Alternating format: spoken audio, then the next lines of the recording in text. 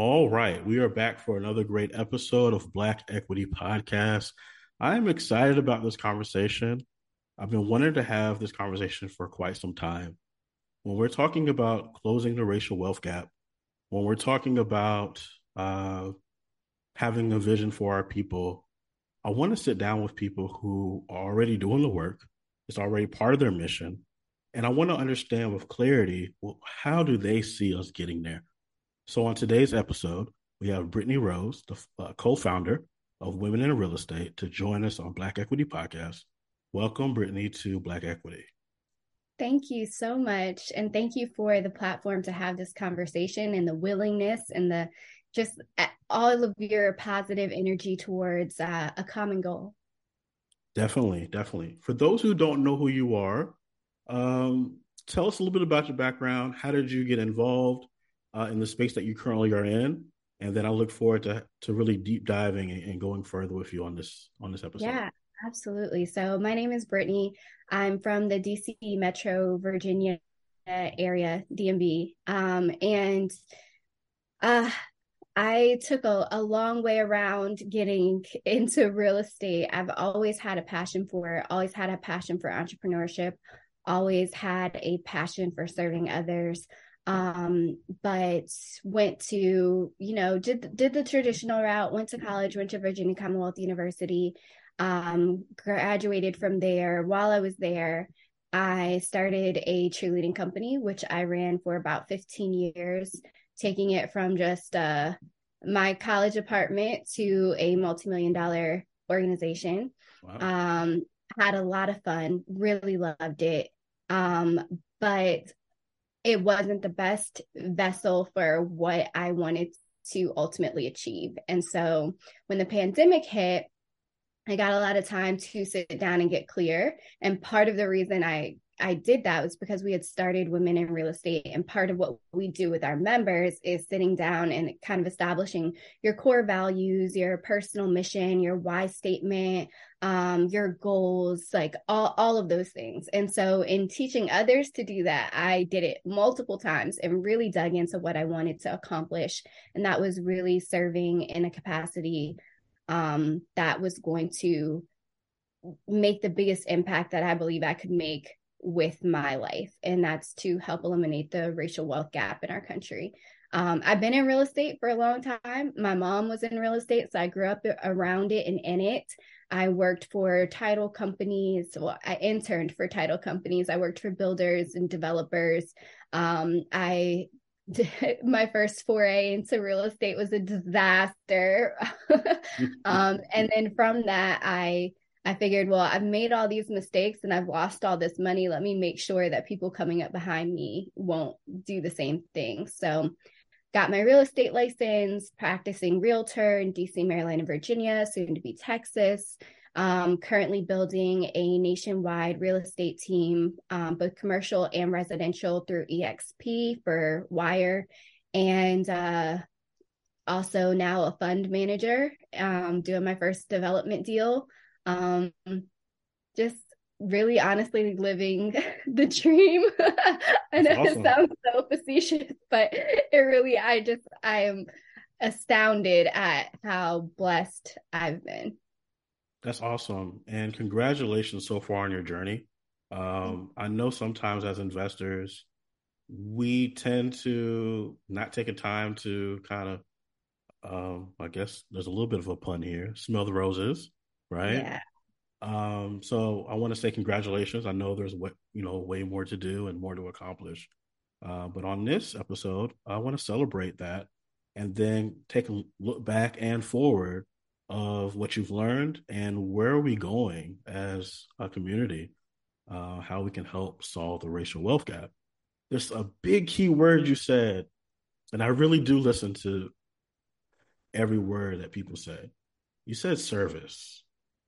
You said it like two or three times. Serve, service. Why is that so important for you to make sure that you're serving the people that are coming behind you that are just now getting into real estate, or maybe they were in real estate before but didn't have the best experiences? Why is service so important for you? Wow. I'm glad you picked up on that because it's really important to me. It is a core value for me. I don't think that there is anything more impactful that I could do with my life than to serve others, because my individual success is finite, and it's so limited on a grand scale.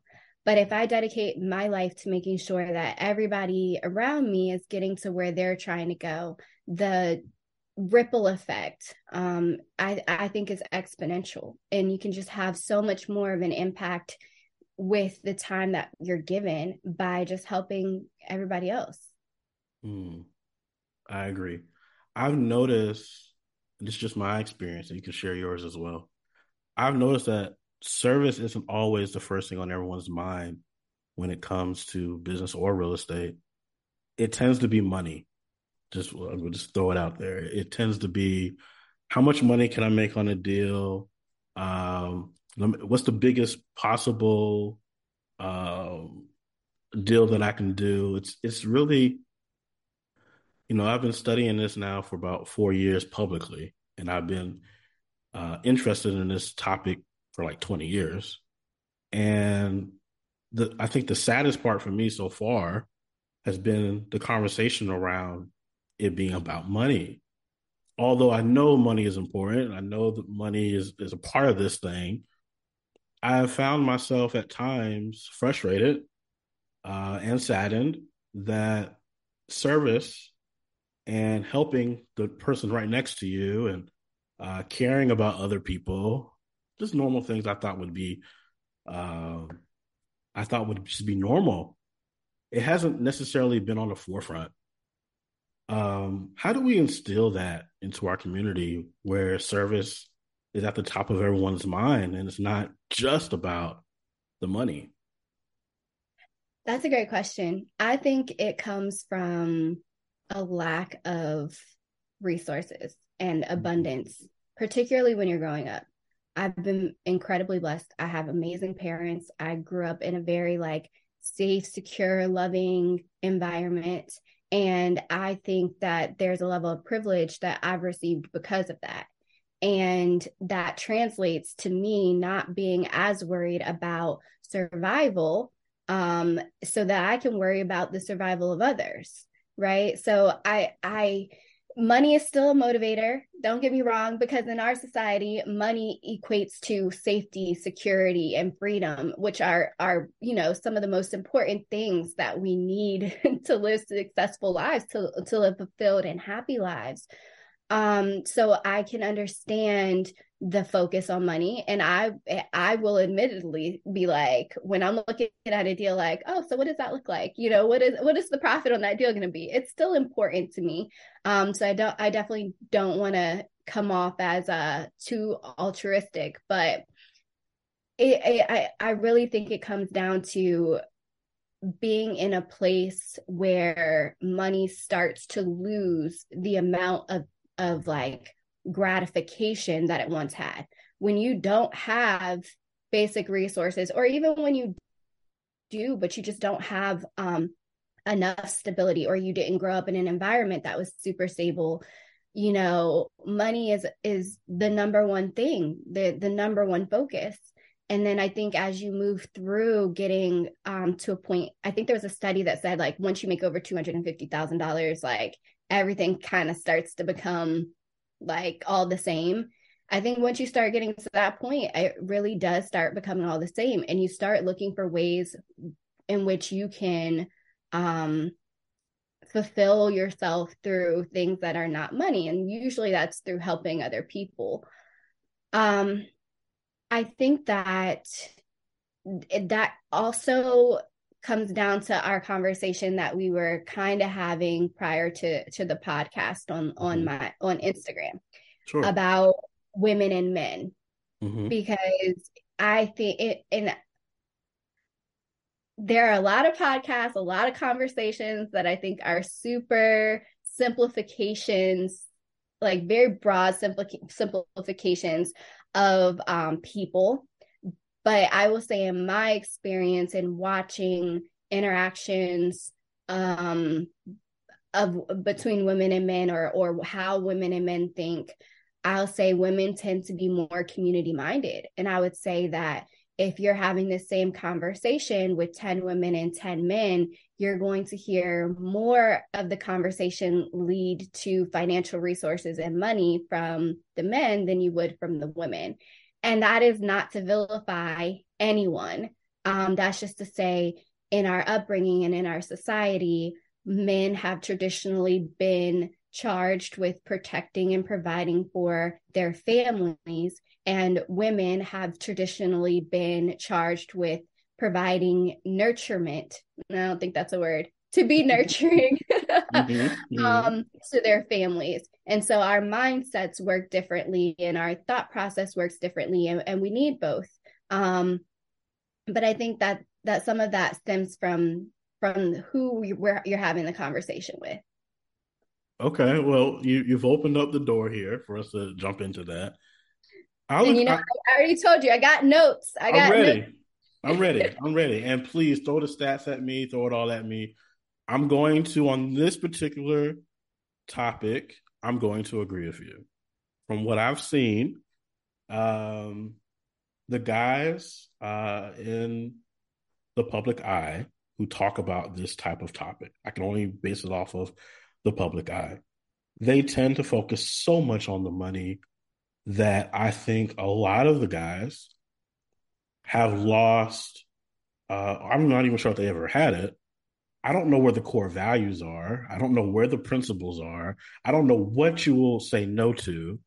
I think a lot of these people will just take any check that will come to them, and especially if a celebrity is attached to it.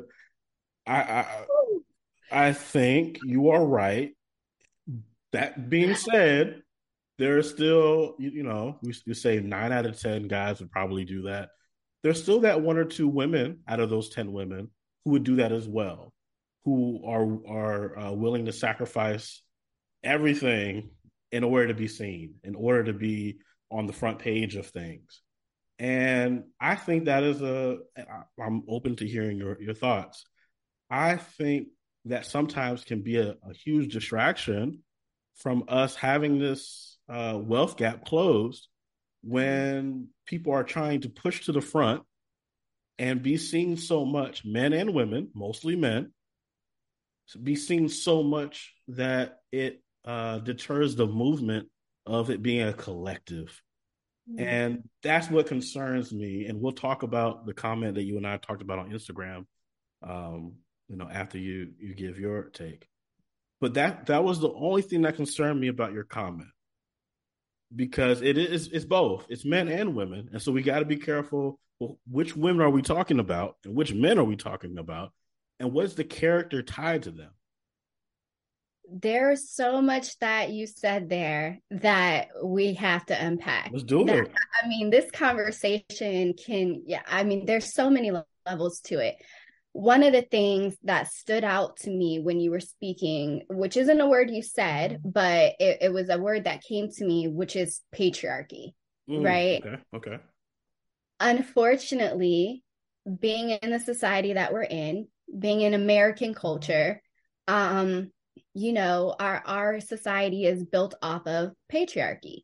And the closer you are to male, heterosexual whiteness, the more advantageous it is for you.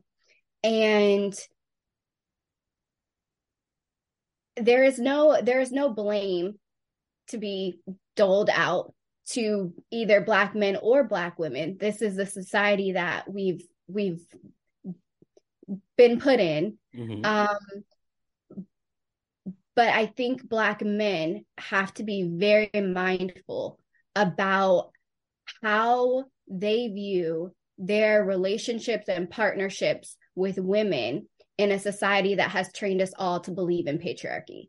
And so what I'm saying is, yes, men will align themselves with people who are not for the culture to get a check, and not only to get a check, but to get notoriety. In Clubhouse came out in, I guess, 2020, and there were I spent a lot of time on the app, a lot of conversations. It was amazing. I had so much fun.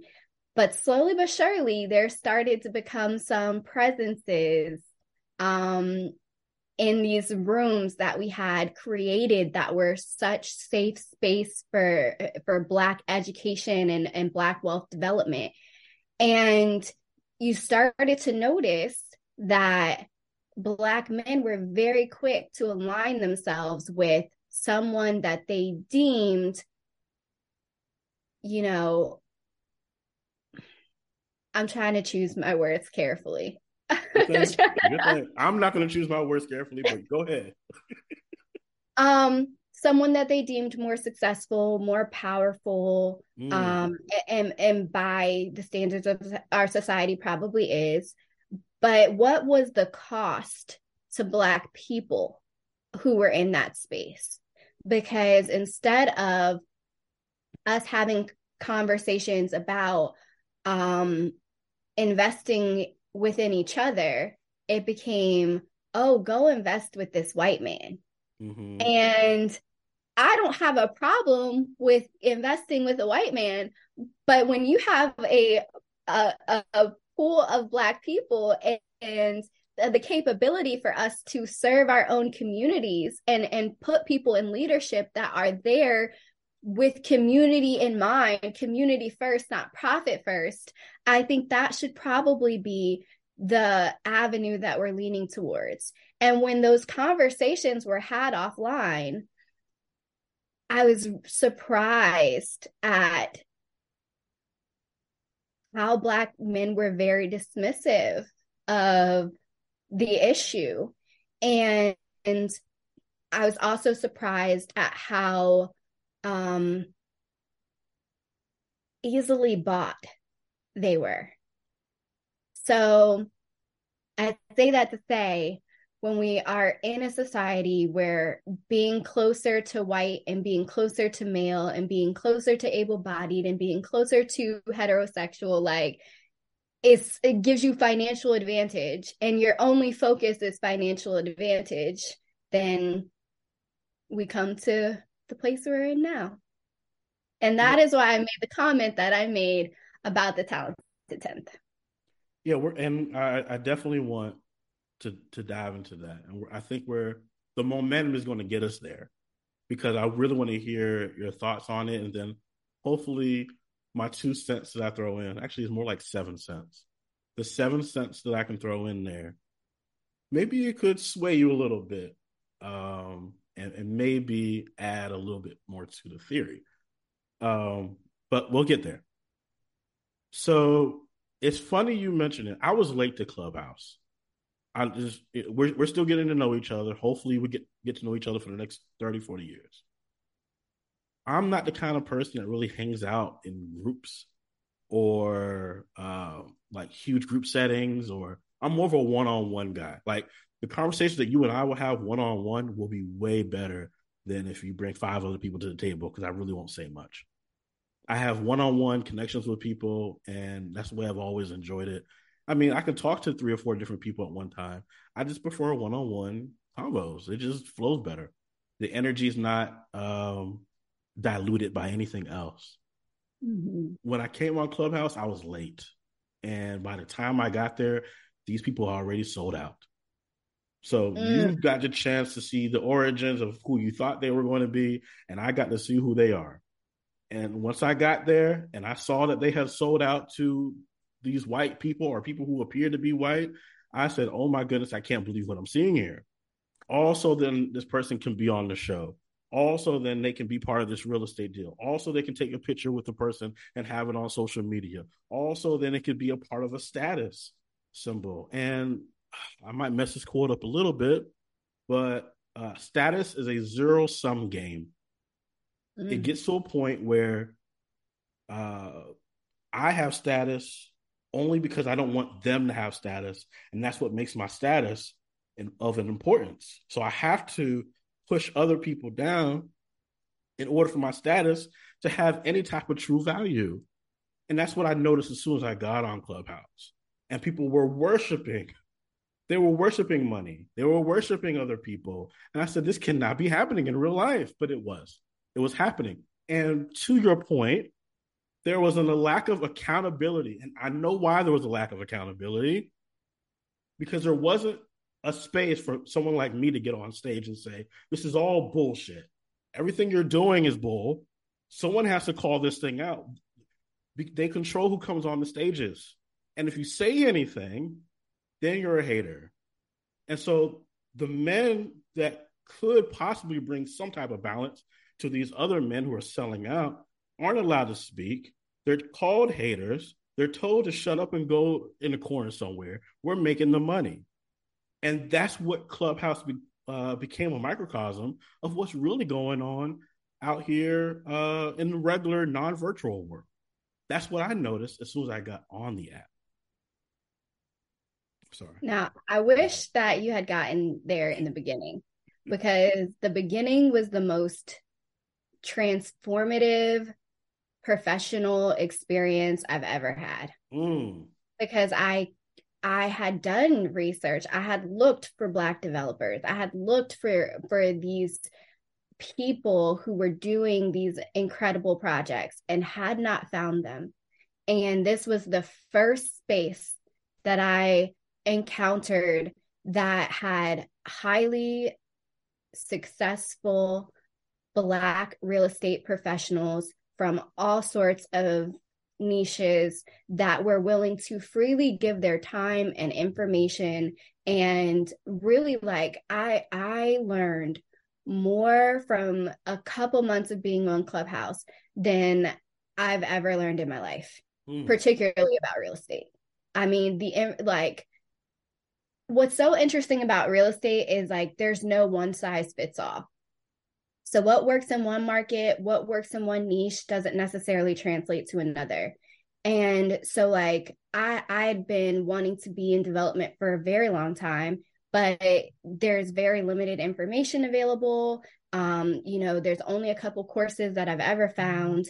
And even once you do all of that, every deal is different. Every market is different. And you really have to be connected and resourced to be successful in the space, or you gonna get your ass handed to you a couple times until you can figure it out.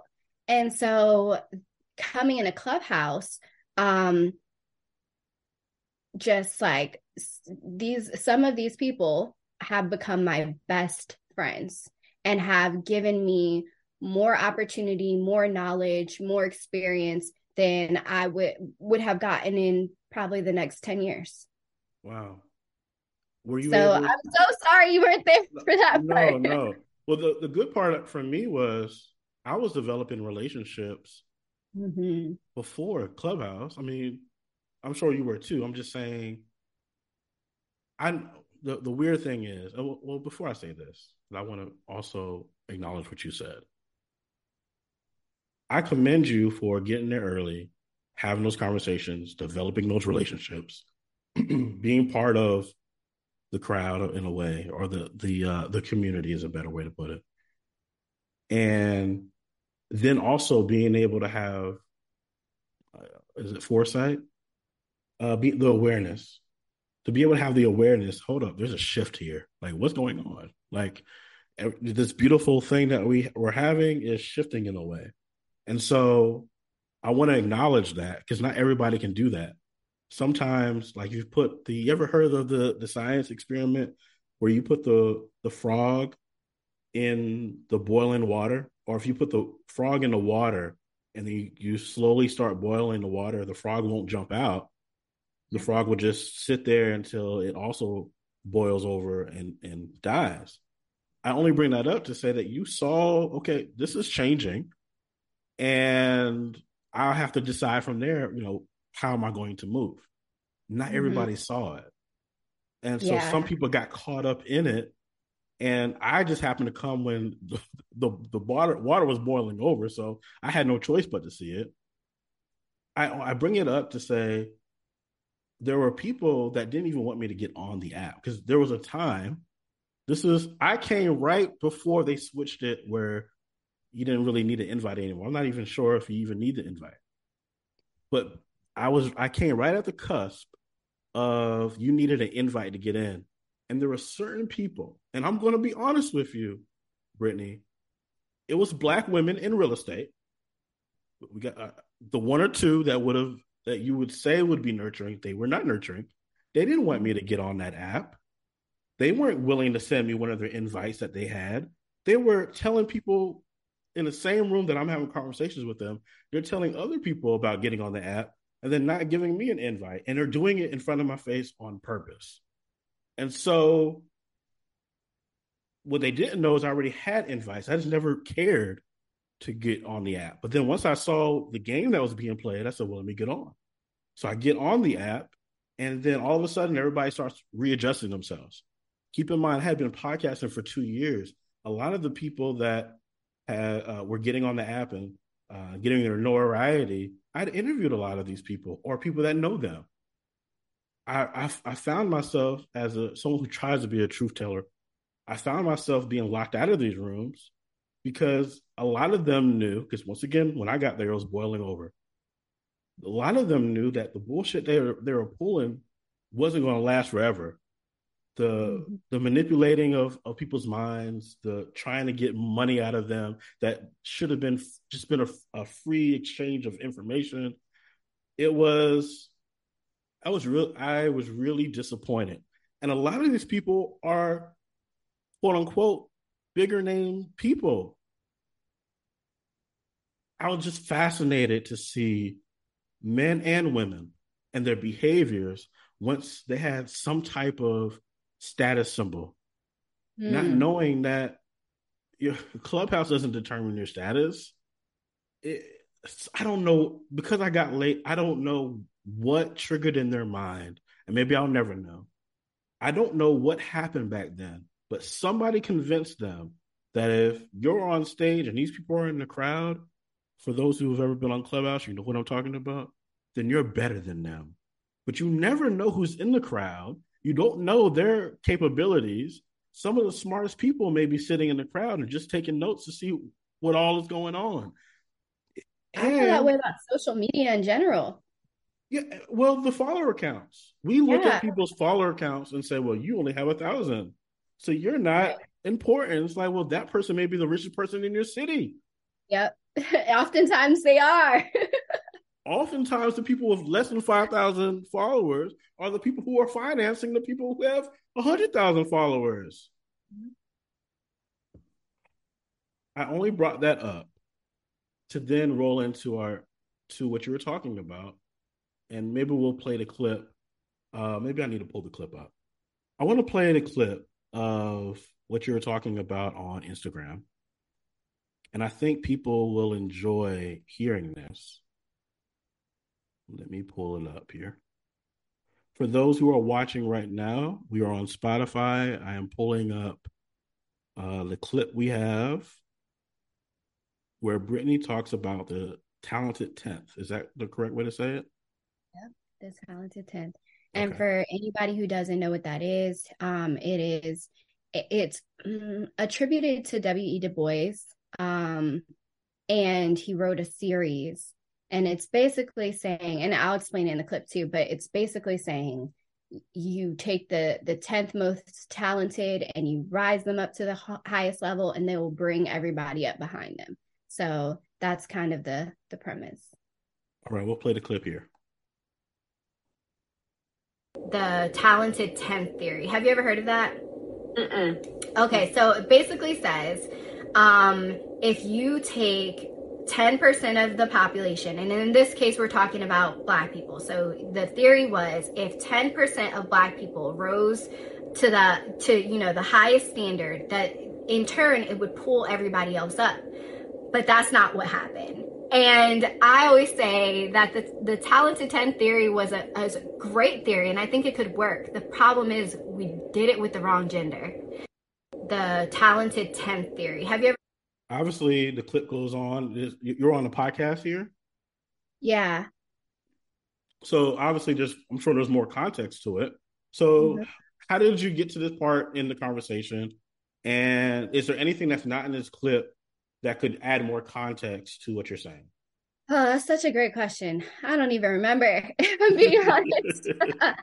But there is a lot of context. There's a lot of conversation to be had around the subject. It is not black and white. It is not straight cut and simple. There are so many factors to why the wealth gap exists and to why things are the way they are. But I still very much believe that had we made this something that was either focused on women or involved women in at all, that there would be a difference seen today. I don't disagree with that. Okay, so I'm going to pour my heart out on this episode. I always do, but I'm going to pour it out again. When I first saw your clip, it hurt. I was going to be completely honest with you. It hurt me because the way I interpreted it as, oh, it should have been the talented 10th, just women. It should just be I guess it's 10. It should be the top tier women only, and the men aren't allowed to be in. So in my mind, I'm thinking, oh, so we're just going to do the reverse. These dudes kept the women out, and how dare they? And so now women are going to keep men out because of what the men did to them, and so now we got to do 200-300 years of reverse bullshit. And so now the women are in charge and the men have to shut up. We tried that the other way. That's not going to work. To me, it's not going to work either way. So that was my first thought from it. And then I took a day or two to let it sink in. I said, well, it's only a 30-second clip. I don't have full context, right? And so that's when I reached out. I said, I want to talk about this. I want to push back against it. And I want to understand it more than anything. I want to have clarity.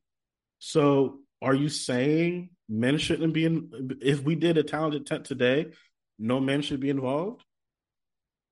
No, that's not what I'm saying. So, first of all, I'm saying that if we had done it with women, I think that it would have been a different outcome. I agree. And I think also because of the society that we've been raised in, we look at things in a hierarchy.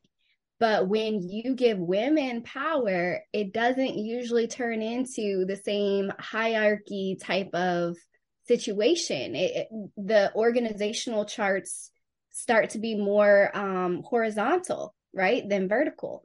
And so if we were to do it today and it was all women, I think we would still be incredibly inclusive of men. I'll tell you, for women in real estate, the women is in the title. It is for women, but half of our supporters are men, and they contribute immensely. We would not be in the same position had we been exclusive of men, or if men had decided not to show up for us. I think that we also have to consider, when we're interpreting things through a cultural lens, the way that the majority operates in the United States is not the same dynamic as how Black people operate. If you're just looking at from a family structure, there's more division of labor, and there's more involvement and more partnership between men and women. And I'm basing that opinion off of studies that show that Black fathers and Black men are more involved in their households and more involved with their children, and participate in a more active role when being a part of a family. So I can understand why your feelings were hurt. And in fairness, I only have so much time to say what I need to say before people click off the video, and I need to get straight to the point, right? Right. But there are a lot of nuances in the whole conversation, and so there's a lot of levels to it. When I took my 2 or 3 days to process the comment, I said, well, I think the answer is, I mean, there's no exact answer, but just, play along. So if the talented 10th before were all dudes, and let's just say that I interpreted your thought process as, well, the talented 10th should be all women, I think the real answer this is what I was going to come to you about before knowing the full context. It should be a balance of the talented men and the talented women, and I'll add a caveat here, who have character. Because although your platform is women in real estate, but men are included, not everybody who says we're doing this for women wants to see men be great. And sometimes there are some women, and I'll put it on the men too, but there are some women who are purposely building these women communities to silence men, particularly black men. On the contrary, or also, there are some men who are putting together platforms to silence women, and particularly black women. And I think if you have either one of those who are part of this talented tent, that means they have no character. This is doomed from the very beginning. So to me, it comes down to what is your character? What is your level of integrity? And how do you make sure that you're bringing balance overall to your overall vision? So it's not just one sided.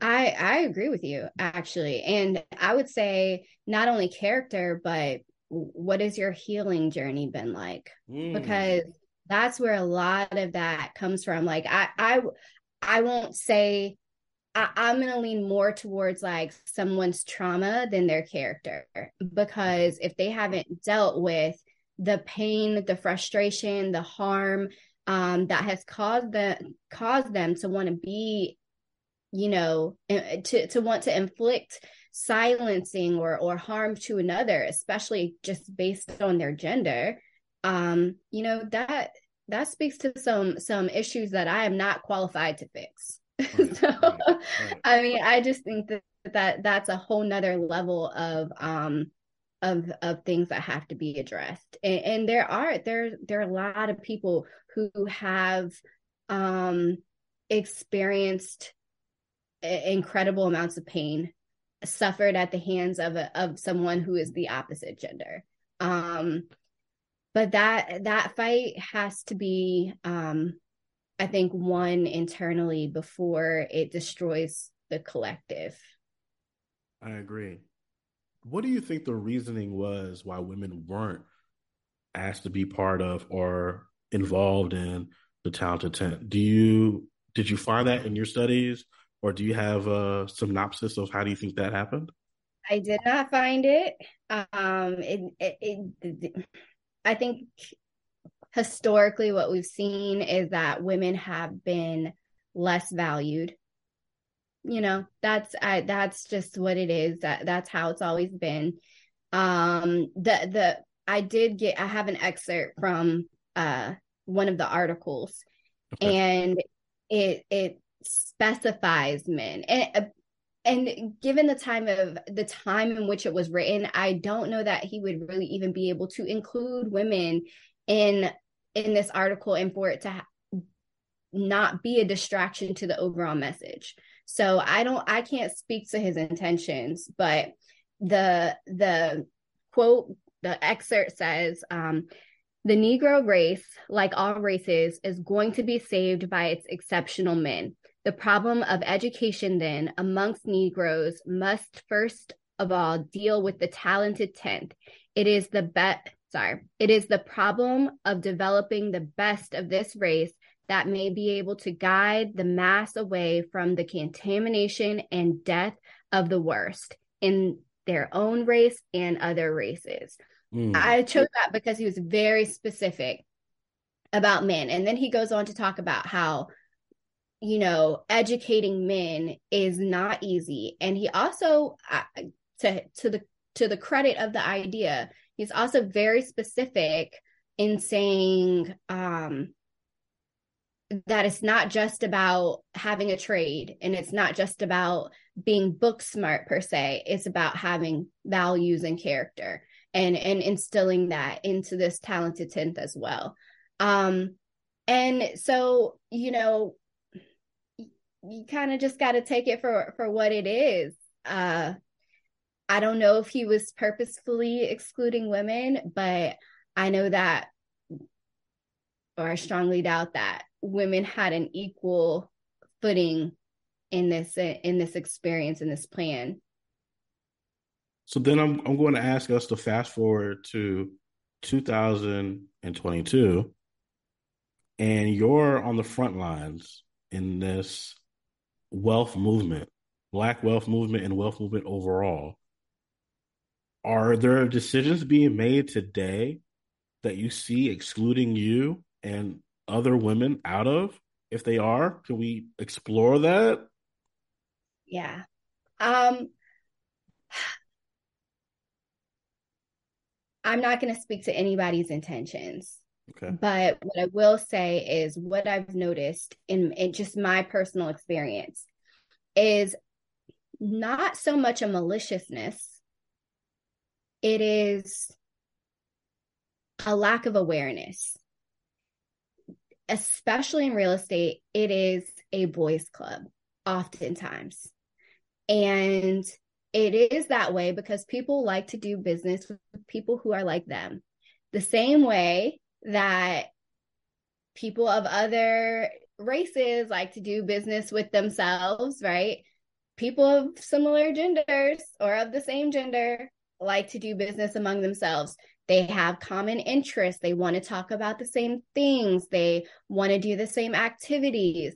And so in the last couple years, especially as we've attended more conferences and developed relationships that we're outside of like what our typical like geographic area is, our normal bubble, it became very apparent that the men wanted to work with the men. Mm. And not that they wouldn't help us, not that they didn't show up for us, not that they weren't encouraging, not that they didn't share resources, education, advice, nothing like that. But when there was an opportunity or a partnership or a collaboration of some sort, they wanted to be with each other. And that it just is what it is. And so all we can do is create spaces where we can do the same thing. How does that impact your bottom line in the world of investing when guys only want to do business with other guys? How many deals does that keep you out of? I don't think I could quantify that. I don't know. I would say if you're in a situation and you have an opportunity to do business with your best friend or do business with an acquaintance, probably going to pick your best friend. Right. But I also say that money is green, and I would not be in this development deal had a man not partnered with me and guided me and helped me, seize the opportunity. So it's not black or white. So I'll ask, I'm going to play God's advocate here. Is it possibly, I'm not condoning it when I'm asking this question, but could it be a good thing to not be involved with someone who doesn't want me involved? Like in the long run, to like, do I really want to be business partners with someone who would try to exclude someone who looks like me anyway? Or is that not a fair way to think? Oh no, listen. That's how I think. I'm very much a God has for me what's for me type of person. So I believe that people who aren't here for my highest and best good will be removed from my life, from my surroundings. So I'm not going to get bent out of shape about it. But like you said, it's not something I want to condone either. So, I want particularly Black men to view this in the lens of how they would feel or how they do feel when encountering these similar situations with white men. Mm-hmm. Because I feel like it's very easy. It's much easier to understand where somebody is coming from when you can relate it to a similar experience that you've had, right? And so I feel like um men could better understand what it's like if they look at their relationship or their interactions with men of a different race. We talked about how you and I are both not doctors, as far as I know. We can't really diagnose it all. We can't really. It's above what maybe our calling is so far. But hurt people hurt people. So if these black investors who happen to be men, have been hurt by white investors who happen to be men, hurt people. And so wherever that may go, wherever that hurt may go, unfortunately, it could go to other men, and obviously it can go to women. I think it's important for us to start calling it out without the general public saying, "Oh, you're just hating," because then it silences the accountability. That's something else I've noticed is no one wants to be held accountable for anything at this juncture. It's almost like everybody can do whatever the hell they want to do until the shit hits the fan. And then now all of a sudden, well, no one told me. You didn't let them talk. You didn't let them speak. You didn't let them say, well, hey, this is wrong. You shouldn't be doing that. What are your thoughts on accountability in real estate? I think it's important, but I will also say that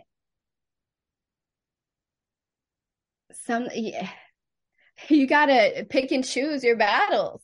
Like, and I feel like I was never that person. And I feel like as I've gotten older and more tired, I'm just like, you know what? Do what you want. Like, just do what you want, because I don't have the energy to fight everybody on everything. And so I want people to be held accountable. But is that going to be me 100% of the time? Probably not, because I just don't have it in me. There are so many things that we have to do, so many people that we have to help. I just sometimes it's you pick your battles. I wish I had a better answer for you, but I just want your truth. And so if that's your truth, I accept it. I'm going to ask this question. Have you ever seen women exclude men out of deals because they were men? You don't have to say no, no names, just curious. I have not seen it happen. We will have a conversation of like, is there a woman who can fill this role before we go offer it to a man? Because women have been disenfranchised, like we want to give the opportunity to the people who need the opportunity most. But never have I heard a conversation that was like, oh yeah, I don't do business with men, or I don't want them here because they're a man, or anything like that. Understood. I want to make sure I get this on record. Hopefully you and I will have many more conversations. Next time you're in Charlotte, I definitely want to sit down and chop it up with you. What is your vision when it comes to closing the racial wealth gap or the wealth gap in general? What is your overall vision, and how can people who are listening help play a role in your vision? Whew, that is a very loaded question, because my vision, I feel like, is always evolving. I'm always learning. I'm always studying. I'm researching. I'm putting more pieces of the puzzle together. I don't think that real estate is the answer to the wealth gap. I think it is one of several pillars. There's education, and there's health, and there is, generational familial trauma. There is, there's just all of these components that I think are incredibly important to getting us to where we need to go. But what I have looked at, there was a article I came about russellsage.org, and it was incredibly thorough and well done.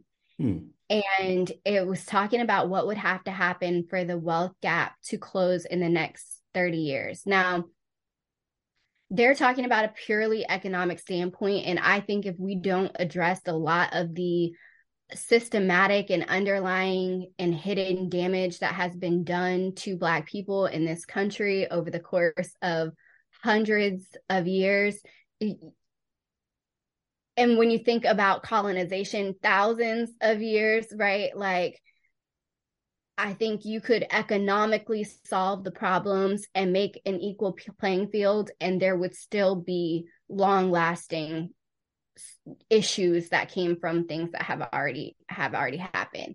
But this is the excerpt from that. It says Black households. So the question is, what would need to happen to close the gap in the next 30 years? And it says Black households would either need 12.5% income growth, a 33% savings rate, a 6.4% capital gains rate, or a 75% rate of return.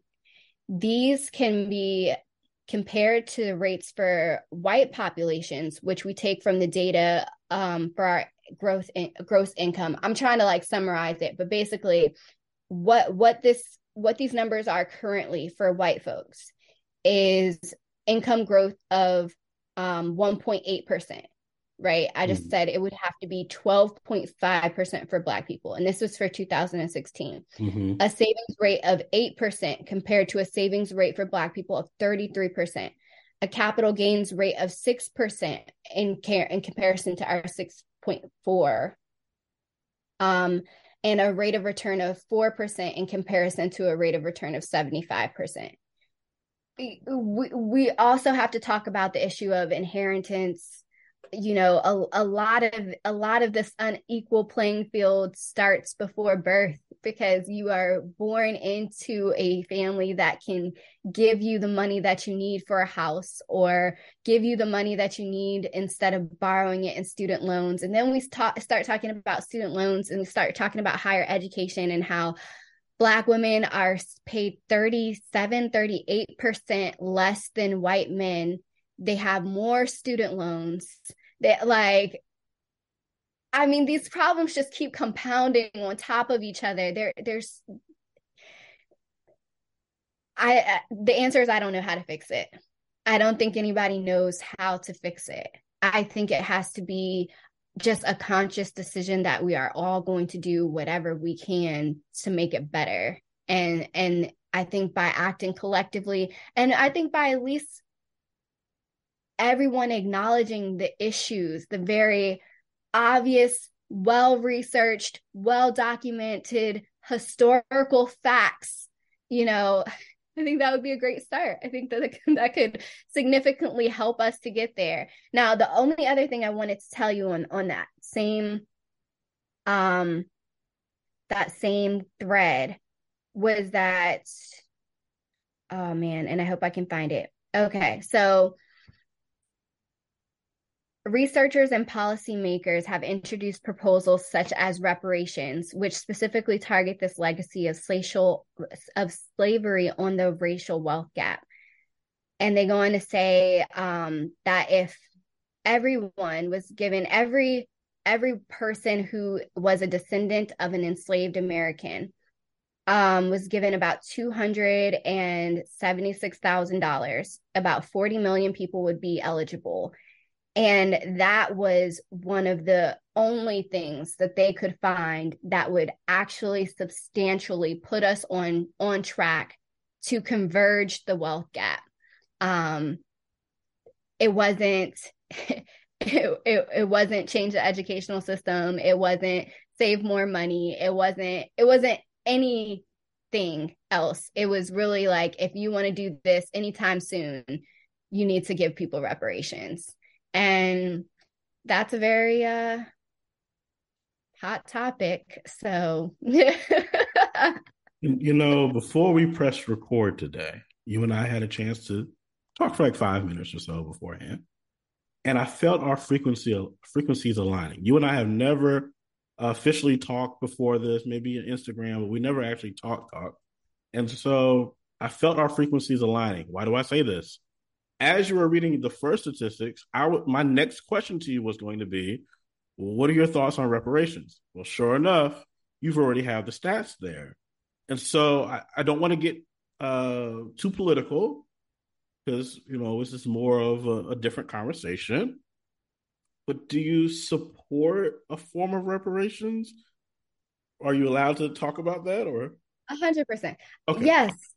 Yes. I think that if you go to another continent and enslave people and bring them to your country, and they literally do all the work that gave your country the wealth that it has today, you should probably give them their money. I think that's a really easy concept, right? I think what is hard for people is they feel attacked. They feel like they now have to pay for something that they had no part in. I understand that. They feel that something is being taken away from them. And that comes from a thought process of lack versus abundance. People start to say, well, if you rise up, then I have to be pushed down, right? So that's the second barrier I think we're going to struggle with as a society. But it really makes sense. Other groups of people in our country have been awarded reparations. I don't know why you wouldn't give reparations to the people that you literally enslaved and had build your country. Like, I don't think there is a rational explanation as to why we should not get reparations. I think the conversation is how can our country make sense financially. And I've heard some very compelling arguments as to why it does make financial sense, but I'm not an expert in that. You know, I just Understood. I think I think it should be done. I think it can be done. Understood. Now I know we probably have to go soon. I really am enjoying this conversation. So Mhm. hopefully you and I we do stay in touch and continue conversing and sharing intel. Because part to me, one of the biggest ways of wealth transfer is intelligence. If I can share intelligence with you that other people don't know about, that's the true wealth. But we'll get to that in a second, or maybe in the future. So I have a theory. I have a theory, and I got to throw it at you. I think you're one of the rare people that I can talk to about this. Bear with me here. Now, I know you're genuine about this. How do I know? I just sit here and talk to you for an hour. I can tell you care. I can tell your heart is in the right place. My discernment is kicking in, and I can tell. Do you think people are using the racial wealth gap or the wealth gap as a slogan and they don't really mean it? Have you seen any evidence that people are saying, yeah, racial wealth gap, we got to close it? But then once you actually peel back the Wizard of Oz curtain, they don't give it, they're not doing anything in actual actionable steps to close the racial wealth gap. They may be not allowing women in on their deals, or they may not want to work with other black people. Now that they're with the white people, they don't need any black people on their deals. But yet they market themselves and brand themselves around the wealth gap, and none of it is real. Have you seen any evidence of this, or is this? Am I? Maybe I'm I just have reading not too far. seen that Okay. happening among Black people. Okay. I would say that there is a very big um it is advantageous for large corporations to work with people of color, and that it's not always about doing what I think is the right thing. It's about it being financially advantageous. Um, so I will say that. I'll also say that some people aren't malicious; they're just inept. Um, and I'm a very kumbaya, crystal wearing, I can tell. everybody loves everybody type of person. So that's probably why I feel this way. Mm-hmm. But I think that most people are not trying to be malicious. They are scarred, they're hurt, they're just fucked up. I mean, so I have not seen any evidence. I have not seen any evidence. Would I be surprised? No. But have I seen it happening? No. Can I think of anybody that I think is doing that? No. I'm going to share something with you. There, a year ago, there was this thing, a huge financial leak called the Pandora Papers. The Pandora Papers comprise of over 130 billionaires, um, and up to $32 trillion worth of money globally. That was all found to be offshore and most of it untaxable. This was the largest financial leak of documents ever. And the majority, we did an episode about this about 2 months ago on October 4th. And so a month ago.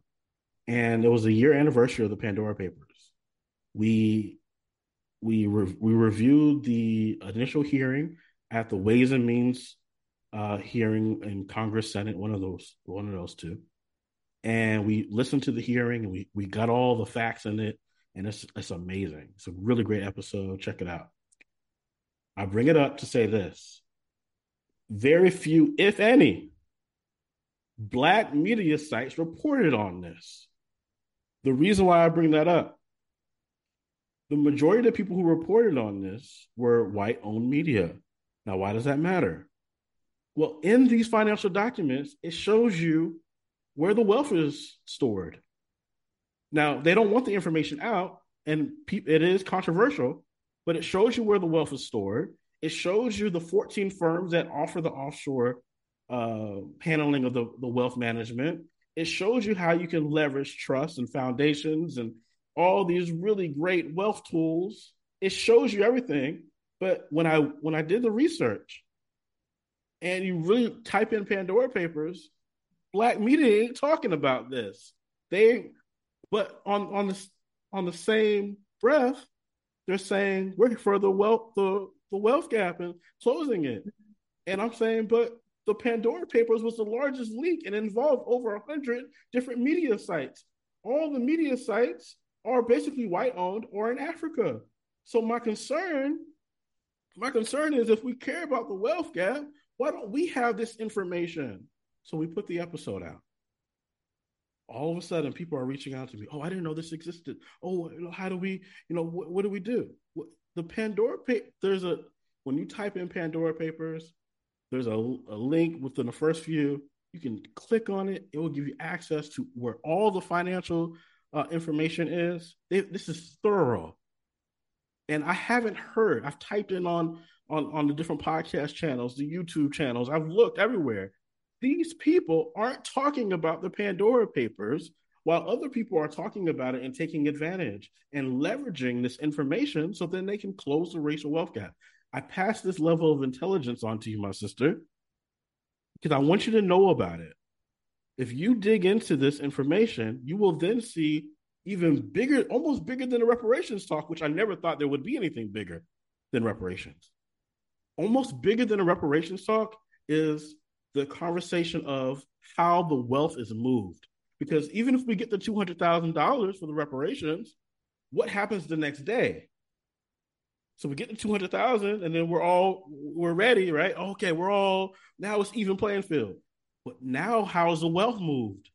How do you play the game? If you don't know how to play the game, it's safe to say in 50 years it could all go swimming back. It would go back. It would go back. And it's because, so one of the core principles that I think have to be a part of eliminating the wealth gap is tax and legacy planning. Yes. Has to. People don't have wills. They don't have life insurance. They don't have trust. They're not setting up their trust properly. They're not managing their LLCs properly. This is one thing that Women in Real Estate has done incredibly well. We have, very, very, very knowledgeable CPAs and attorneys that are giving professional advice. Right. And so, and we give our members access to all of that, because you're right. the transfer of wealth is so important. You see it even in how Black land is being attacked because things didn't get transferred properly. And back then they really couldn't. I come from a family where on my biological father's side, land in Cayman Islands that people can't figure out, no will, no trust, no management, no nothing, just craziness. Money, lots of money at stake, but nobody can get it together because nothing was ever put in place. You look at my grandmother's side in South Carolina, and my family owned half of a town, and that looks like almost nothing anymore, right? Because stuff was stolen, stuff wasn't recorded, stuff wasn't allowed to be recorded, stuff was sold. Like that is probably one of the most important pieces to the puzzle, is effectively transferring wealth, learning how the system works, having advisors in place that are really for the culture and down for the cause to give really good advice, and then sharing that advice. So I 100% agree with you, but I also will say two things. In terms of media, a lot of media we think is owned by us is not owned by us. Correct. So that's number one. I think there is a concerted effort to focus on things that do not improve our circumstance or condition. And I think that there are decision makers who could be helpful, but are ignorant. So again, I don't think it's malicious necessarily. I just don't think that You have such a kind spirit. You think everything is just everybody just getting along. Okay, Britt. I will say this. I know you can see some of the stuff. Maybe not everything we're talking about today. I think you're one of the most important voices in the space, really, in real estate. I've been watching. I've been paying attention. I've been sitting back. I'm an observer, and so I'm watching the game. I think you have an important message. I want you to continue this message. You don't need me to tell you this, but I want you to continue. You do have Black men in your corner, and not even in your corner, because sometimes the corner is not enough. So you do have Black men on your side and standing beside you, and sometimes standing in front of you to make sure that we can take some of the hits. That's and so fact. I think the reason why I was so hurt by the comment without the context was I was like, no, not Brittany saying this. Like I'm sitting, I'm like, no, this can't be. And then I took time, and then of course we're talking today. I'm on your side. I want to see you win. I want to see everybody win.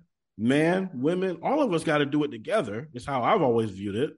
And so, and I know that spaces that you're creating are important because women need a safe place to go because men are playing these stupid ass games. I get it.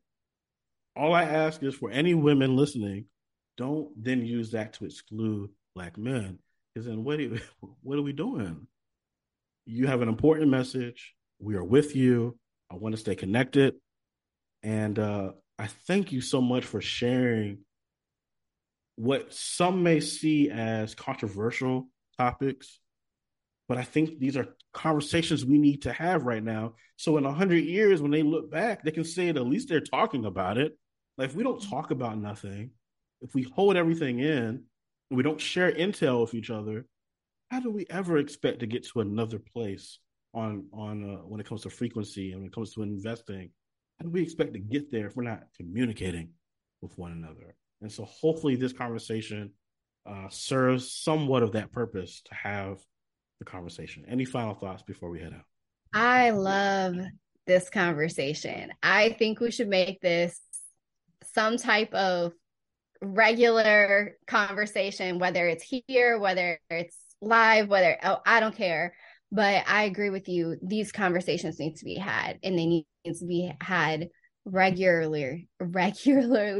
I think there's there's so much power in synergy and alignment.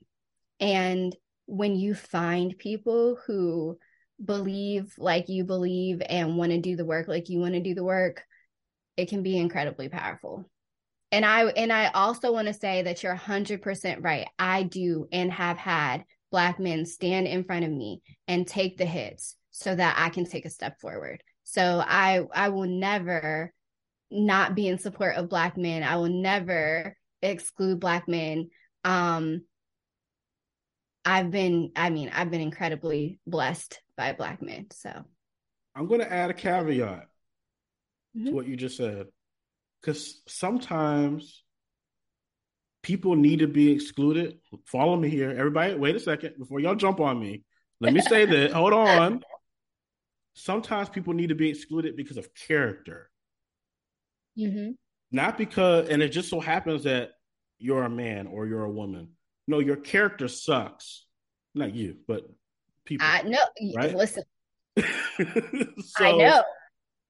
I want to put that caveat there because, hey, I may say I don't want to work with you, and that person may be a woman, but it's not because you're a woman. Or I don't want to work with you. It's not because you're a Black man. It's because I don't know about your character. Or because I know about your character, because I've seen exactly what you do when nobody's looking, and I can't yes. with you. And honestly, like that happens a lot. I think that if going back to that question of like, have I heard women exclude men from deals or things like that? I think that would be like if somebody heard me say, oh, I don't work with him, it's probably because his character is fucked up. In 9 times out of 10, and I don't want to get in trouble, but 9 times out of 10, it's because he doesn't respect the woman that he has married and promised in front of God and his family and friends. And my opinion is if you can't respect your wife, if you can't respect the value taken before God, how are you going to treat me and my money? Facts. So, or just your word in general, right? Maybe you didn't take an oath, but just like your word. Now, let me put a caveat on this. I'm all for people doing what makes them happy. Be in an open relationship if you want to be in an open relationship. Be polyamorous, be poly whatever. I don't care. I just feel like telling the truth is what's important. Having integrity is what's important. And if you are walking around, sneaking around real estate conferences and events, I'm not fucking with you. That's just it. It's just it. Sorry. I appreciate the honesty. I'm gonna get in trouble. No names have been used. It's all good. Yeah, but some people's feelings are gonna be hurt. It is what it is. Brittany Rose, I thank you for the work that you're doing. Oh, and so just for our audience, if there are women or men who are interested in supporting your organization or working with your organization, how do they go about that process? Yeah. Okay. So sorry, totally skipped that. So if you're interested in anything involving women in real estate, like our nationwide real estate team, if you need a realtor anywhere across the country to buy, sell, and invest, please reach out to us. The best way, honestly, is Instagram. My Instagram is at b.theboss. I try to answer every single comment, every single message. If you follow me, I try to send everybody a DM just saying, hey, is there anything I can help you with? So it is overwhelming. So if I don't get back to you, blame my head, not my heart. I try. So that would be or if you want to become a Wire member, we have like a whole library of resources. We really take pride in connecting our members to funding resources, mentorship, like whatever you need to get you to the next level. If you are interested in development or interested in just growing as a real estate investor or going from home ownership all the way into development, I'm launching Build with Brittany, and it's a series that is really meant to bring education and resources to get you from wherever you are to wherever you're trying to go in your wealth creation journey. And then I guess trying to think, if you're interested in passively investing, if you're not at a point where real estate is the thing you want to do, but you recognize that it's an important part of building wealth. There's a link in my Instagram bio, a Calendly link. Put time on my calendar, and we'll talk about like what's your 100-year legacy plan. What does that look like for you and your family? And what types of investments should you be looking at? I love that. And I'm not a 100 financial years. advisor, not a financial advisor, but I can at least tell you the pros and cons, the things to look out for, the avenues that might work for you. I love that 100-year legacy plan. That's a really great vision. So everybody, make those moves. If you are empowered by this conversation, inspired by this conversation, I definitely think Brittany is a great person for you to reach out to and either begin or continue your real estate journey. I want to thank everybody for tuning in for this special season finale bonus of Black Equity Podcast, and we'll talk to you again very soon. Thank you, Brittany, for joining us. Thank you.